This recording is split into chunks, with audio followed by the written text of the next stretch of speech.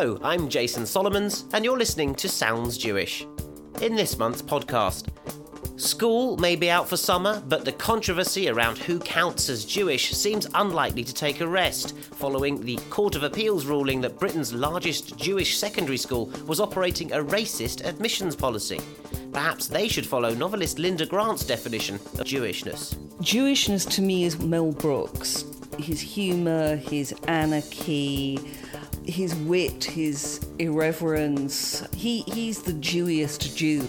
Springtime for Hitler defines Jewishness for Linda Grant. Not sure whether JFS would let this new convert in, though. Yes, that's Charles Taylor, the former Liberian dictator, warlord and alleged cannibal. Yum, yum. We take a look at the non-Jews who convert to Judaism. And finally... Hello, my darling. How are you? She was something totally different from the way heroines were portrayed on the screen in those days. Why Jewish women were the leading ladies of Bollywood, a special report on the stars of Indian cinema. This is Sounds Jewish from The Guardian. Shalom, shalom. And joining me this month in our special podcast studio are Rabbi Jeremy Gordon of the New London Masorti Synagogue in St John's Wood, London. Welcome. Hi. And writer Marina Benjamin, author of The Last Days of Babylon, a memoir tracing your family back to Baghdad, Marina. Welcome to Sounds Jewish. Thank you. Does Baghdad sound Jewish? If you say it in a Jewish accent, it would. How would they used to say it? Baghdad. Baghdad. Baghdad. The GH in Baghdad, like in Abu Ghraib. And what Jews are from Babylon? They're Sephardi Jews. Are there particular? No, they're Babylonian Babylonians, Jews. Yes, exactly. Sephardi Jews would have come from Portugal and Spain mainly, kind of after the Inquisition, and there were some refugees who came to Baghdad. But Babylonian Jews kind of date from the exile of Nebuchadnezzar. Wow. The Masortis, do they take all comers as Jews? We take all comers. I don't know. I think this is really interesting. You know, Golda Meir thought that if you didn't speak Yiddish, you weren't Jewish. And Linda thinks that if you don't sound like Mel Brooks, you're not Jewish.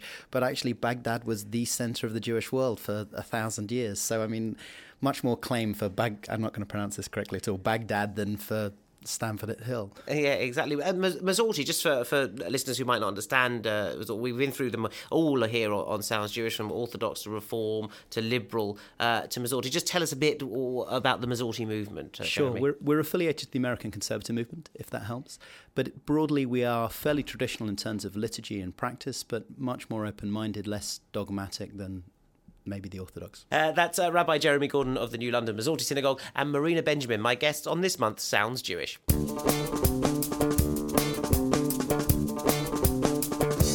The Court of Appeal took a year to reach a decision, but it finally ruled that JFS, or Jewish Free School, the UK's largest Jewish secondary school, had acted unlawfully when it rejected a pupil on the grounds that his mother was not strictly Jewish. She had converted to Judaism, but not under Orthodox rules. The court ruled that making admission depend on the Jewishness of a child's mother counted as racial discrimination. Guardian columnist Jonathan Frieden gives some background to this complex case. The case centred on an 11-year-old boy who wanted to go to JFS. He was denied entry to the school because his mother was a convert to Judaism. That's fine if it's an Orthodox conversion, but in this child's case, the mother had been converted under a non-Orthodox method. As the child of a mother who is a convert, the case had to be referred to the office of the chief rabbi, the Orthodox chief rabbi, who is the presiding authority over the school, who said, no, that conversion is not good enough and therefore the child can't come to the school. He doesn't count as Jewish. That was then appealed and went through a series of courts. And finally, the Court of Appeal has said that judgment to determine whether a child can come to the school or not because of what really is the status of his mother, that is effectively to make an ethnic judgment. It's making a judgment about the blood in his veins, if you like, rather than what he believes, and that therefore counts as racial discrimination. If the child had been barred because he didn't have the right beliefs or he didn't observe the right religious rituals, that in a way the court was saying would be fine because it's a faith school. It can determine who comes in because of their faith. But to say one child can come in and one child has to stay out because of who their mother is, that's a judgment about ethnicity, a racial judgment, and it fell foul, in the judge's view, of the Race Relations Act. The implications of this are huge, because what they mean is that from now on, in the eyes of the law, Jews are able to determine who's in or out as a faith. They can say that they are a religious group, and if you have the faith, you're in, and if you don't have the faith, you're not in. The problem is that's not really how Jews see themselves. I always think of the Woody Allen test. That is, if you were opening a newspaper and you read an interview in which Woody Allen said he was an atheist, you wouldn't put down the paper and say, that's funny, I could have sworn he was Jewish. People believe that being Jewish is something other than subscribing to a set of religious beliefs. But what the court has said is, in essence, that's not legitimate to determine it by some kind of ethnic qualification. It's got to be about faith, what you believe and what you practice. So now we have a clash between how Jews see themselves and how English law, as laid down by these judges, sees Jews, and those two things at the moment are in direct contradiction with each other. Jonathan Freedland there, giving the background to this extremely complex and key case, I think, to the future of Judaism in this country. Rabbi Jeremy Gordon, do you think the Court of Appeal was right in declaring the admissions policy of Jewish Free School unlawful? I think it's really complicated. I mean, there are a couple of problems. One is the one that Jonathan pointed out, which is that we're not a faith, we're a people. But we're also not a race either, so we get caught between two things. The Christians are very big on faith, but Jews, I think, a lot less so. I have very little sympathy with JFS. They had many opportunities to settle, and they could have made this problem go away. They chose to fight it, and now they've lost. So you think it was a point of principle that they went this far? It's a huge point of principle for them, and they're posting up on their website why they've spent £150,000 defending this so far, and why they want to spend more taking it to the House of Lords and the European Court on Human Rights. And I have lots of problems with the way that JFS puts itself forward as a school for the entire community, and then says, but actually, we'll only have you and we won't have you and we'll only have you. To anyone listening on the outside, this seems insanely complicated kind of indication of Jewishness, does it not? What I think may well come out of this process is not what Jonathan was saying, which is a kind of a belief test, but in fact some kind of, do you do this, do you do that? Now, that raises all kinds of other problems about, do we send people home, round to parents' homes on a Friday night to see if there are indeed candles burning? But it could be that we will move to a place where you have to actually be more serious about why you want to send your kid to a Jewish school. The faith schools like JFS tend to lead the league tables in whichever borough you look, whether the Roman Catholic schools, the C of E schools. I have friends who I've known for 15, 20 years, suddenly they're going to church on a Sunday to get their son into their local school. I mean, you've never even demonstrated any will at all to want to go. You've never been even on Christmas Eve they don't go. Yes, exactly. I mean, the faith schools, I have some sympathy for the JFS's position, although I actually have a very intense love-hate relationship with faith schools. But I mean, faith schools are, by their very nature, discriminatory. They exist by virtue of a legal loophole that allows them to discriminate on the basis of religion. And so this case is you can kind of see why they're in a way uncomprehending about this, because as far as they were concerned, they were carrying out their usual discriminatory practices. It's just in this issue, what it's highlighted, I think, is that Judaism is a kind of, non-uniform religious entity. We're going to hear from three people who spend a lot of their professional life thinking about Jewishness. Novelist and self-declared Jewish atheist Linda Grant, Rabbi Laura Jana Klausner of the Reform Eilith Gardens Synagogue, former guest on this show, and writer David Badanis. What does Jewishness mean to them? Let's hear from Linda Grant first. I have no religion whatsoever. Although, having said that, I have been told that not believing in God is absolutely no bar to full synagogue membership. Yesterday I stumbled upon a website which graded how Jewish various Jews were. And they defined the most Jewish Jew as Mel Brooks. He was the only one who got 15 points. Not even Woody Allen got 15 points. Jewishness to me is Mel Brooks. He contains everything that there is about Jewishness in one person, which is to do with his humour, his anarchy, his wit, his irreverence. He's the Jewiest Jew, if you like, and that's what I would aspire to. One of the other issues that comes to mind with the JFS ruling is that a lot of people talk with great vehemence about religious traditions, but they don't actually go ahead and read much about the religious traditions. The early Hebrews came together from all sorts of different people. There were almost certainly some escaped slaves from Egypt, famously. There were refugees from the city-states of Canaan and the lowlands who were being destroyed by these mysterious invaders called the Sea Peoples, and they were coming up. There were agriculturalists, there were pastoralists, there were herdsmen. There were all sorts of groups coming together. And that group came together. They weren't chosen in any way. They became the early Hebrews. They became the Israelites. And the way they became was by following the commandments and acting justly before the Lord. So if for them, it wasn't a random ethnic group that happened to, which is closed to outsiders and was randomly selected to be Jewish and to do these things. Rather, it was the act of doing these positive things together that made them be created and become Jewish. For me, Judaism is neither a religion or a race, and I love it that however much people want to limit and control Jews by defining us, it's nearly impossible. A wonderful thing about Judaism is it's so varied, colourful and diverse, and that people feel Jewish in very different and often contradictory ways.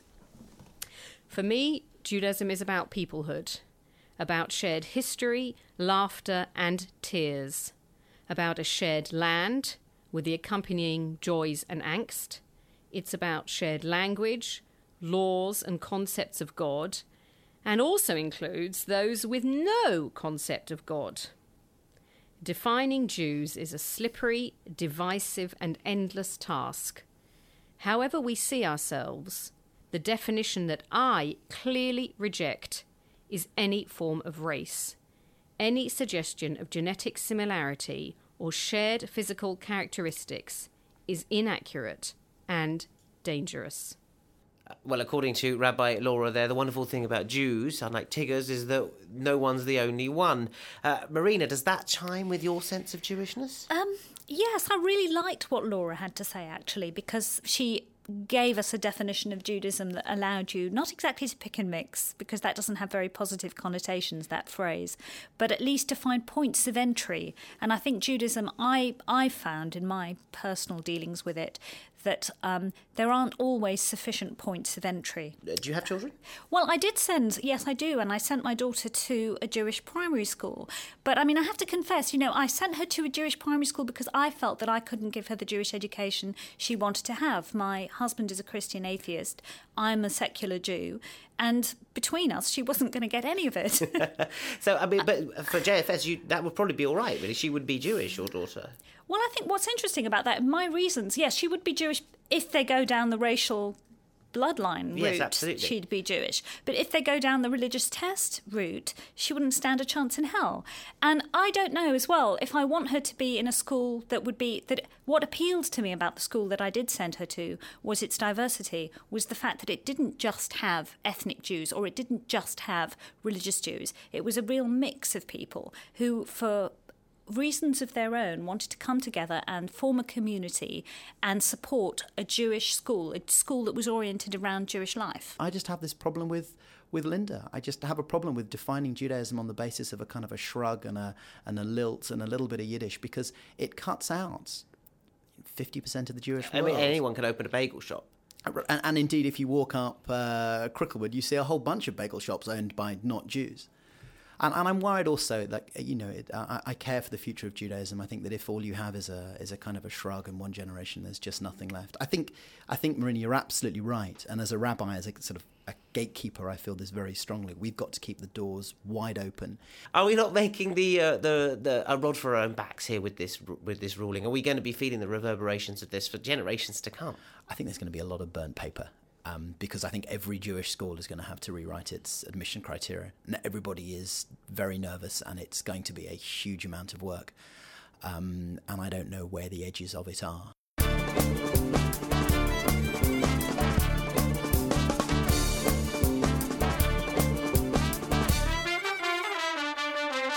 Names like Rose Ezra, Ruby Myers. Sounds like cosy Jewish grandmothers from the East End, don't they? They're in fact leading ladies from the early days of Bollywood.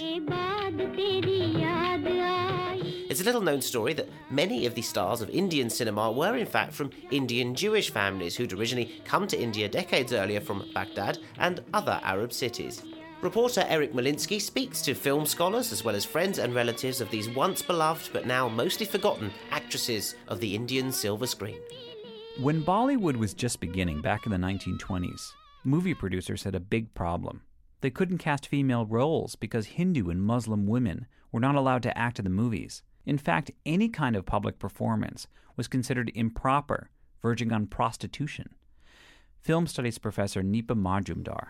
Some of the performing women, the Indian performing women who played in the movies, there was absolute silence about where they came from, because they did, in fact, draw on stars who might as well have been prostitutes. So how would Bollywood find its movie stars? Well, they often turned to Anglo-Indian women, children of British diplomats and Indian citizens that were outcasts in both societies.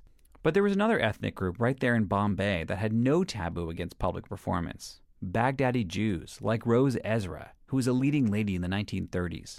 Her daughter Cynthia remembers how the fans flocked to her. They would recognize her car. She had a Pontiac in those days. And they'd all come running up and banging on the door, look at her. And even when she was not in the car, they would come up and peer inside, yeah. Rose may have been accepted by Indian audiences, but like most Baghdadi Jews, she identified more with Western culture. She couldn't read or write Hindi, and I think that goes for the other actresses too. She had a male secretary that read the dialogue to her in Hindi, and she wrote it down phonetically and then studied it from the phonetical notes. But the biggest Bollywood star of the 1920s and 30s was a nice Jewish girl named Ruby Myers. Her screen name was Salochana. Now, in the case of Ruby Myers, a lot was made about her private life, mainly because that she started out as a telephone girl and was discovered in that role, which kind of matched the stories told about Hollywood stars starting, as working class girls, then making it in Hollywood. In Indian cinema, the trajectory was actually the opposite. You didn't want working class girls in the movies. You wanted cultured ladies. Baghdadi Jewish actresses fit a perfect niche. They were outside the Indian caste system, so they offended no insensitivities. And they had this indefinable ethnic look, which got them the best parts. India was becoming a modern country, but it was still under British rule. Audiences wanted to see characters who were caught between two worlds, like Ruby Myers.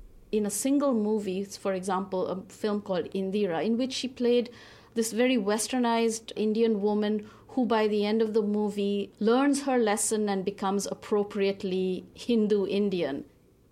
By the 1950s, everything had changed. Social norms had relaxed. Progressive, upper-class Hindu women had broken the barrier against public performance. And the partition of India and Pakistan had created massive social upheaval, which prompted the Baghdadi Jews to leave and move to Israel or the West.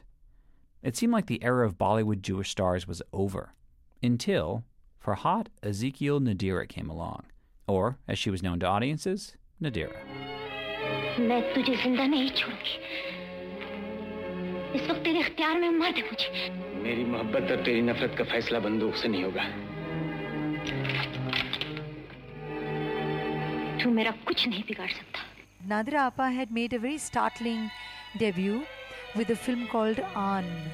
Deepti Naval met Nadira on the set of a movie. They were a generation apart, but they became good friends and talked every morning until Nadira died in 2006.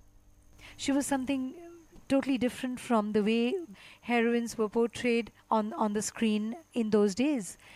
They were kind of demure, they were beautiful, they were coy, they were shy, and here came somebody fiery and very straightforward, very forthright. Her presence came to be symbolized with that kind of an image. Nadira does not have a lot of lines in her debut film, On, but she sends smoldering looks towards her male co-star with her sultry eyes, in sharp contrast to the innocent, modestly dressed Indian heroine. According to Professor Majumdar, Indian audiences were feeling very nationalistic at the time, and an actress who didn't quite look Indian, like Nadira, was pigeonholed into a particular kind of role. At this time, if you have Anglo-Indians, they usually play what Nadira ended up playing later, which is the bad girl, the cabaret dancer, and be the bad westernized woman. Hello, my darling. How are you? Like in the film Shri 420, when she insults the good girl in English. Goodbye, darling. One day I was sitting on a bed resting against the pillow and I said something about Islam, and she said, well, I wouldn't know too much about that in detail, as not the way you're asking me, the meaning and all that, because I'm Jewish. And I said, what? I kind of jumped off, the bed. And I said, what? Since when have you been Jewish? I mean, you have been Nadira all your life. And Nadira is a Muslim name. And she said, well, Nadira is also a Jewish name. And she says, I'm a staunch Jewish. When I met her the very first time, this is all we talked about. I mean, it was very, very much on her mind. Joan Roth travels the world photographing Jewish women. She met Nadira in the 1970s, and they also became good friends. At that point, Nadira was feeling depressed. She didn't have a family of her own. Her mother warned her that if she acted in these risque roles, that no Jewish man would ever marry her. And she said none did. And I asked her if she were to come back again in life, would she choose to be a star or a Jewish woman? And she said she'd still have to come back as twins, one to marry a Jewish man and one to be a star.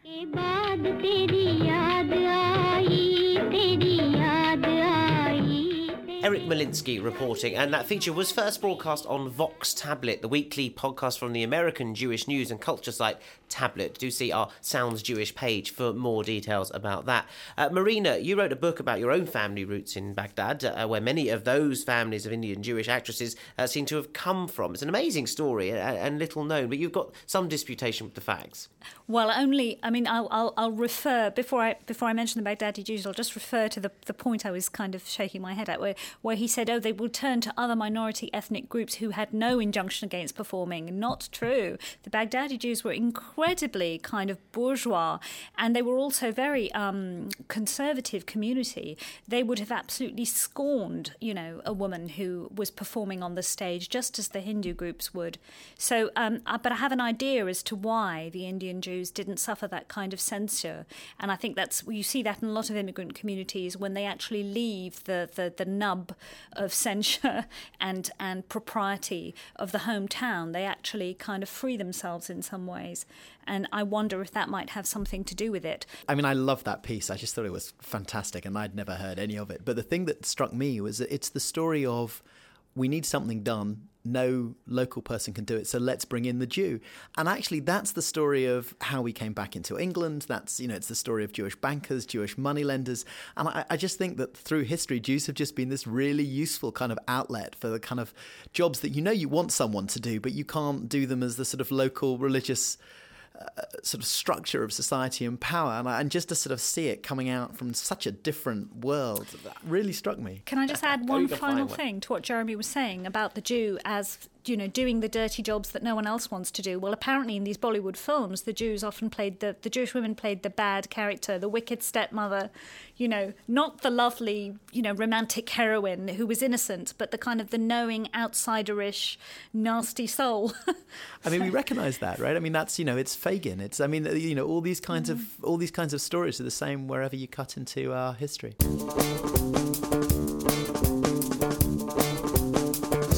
It's been reported in the Israeli newspaper Haaretz that former Liberian dictator Charles Taylor has recently decided that he wants to be Jewish. He wants to convert to Judaism, according to one of his wives, that is. Apparently, the former warlord, the first African dictator to appear before the International Tribunal, is said to really, really want to be a Jew. So, what would make someone actually choose to join this faith? Or is that ethnicity? Former Ali G writer and performer Jamie Glassman finds out. Charles Taylor is the guy who allegedly conscripted children to fight in the war in Sierra Leone, was known to bury pregnant women alive, ordered human sacrifices, and forced his soldiers to be cannibals in order to terrorise their enemies. A bit of a character, you could say. He's not the kind of guy whose house you'd want to have Seder in, and not just for his liberal stance on kashrut. Jews have historically had a funny attitude towards converts.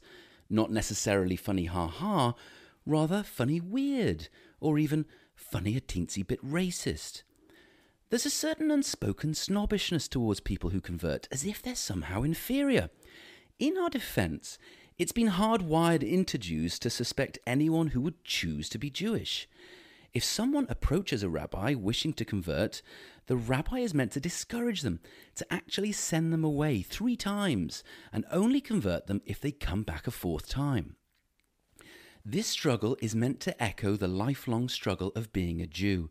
You see, Inherent in growing up Jewish is the feeling that Jewish life is a hardship, that non-Jews with their straight hair, ball games and table manners would never understand. Being Jewish is a necessary burden, like council tax, NATO and the French. What kind of a crazy person would actually choose any of these? And more's the point, what's in it for us? Sure, there have been famous people who've converted for the love of Talmudic scholarship, for the klezmer music, or for the kugel, but what do each of them add to the people of Israel?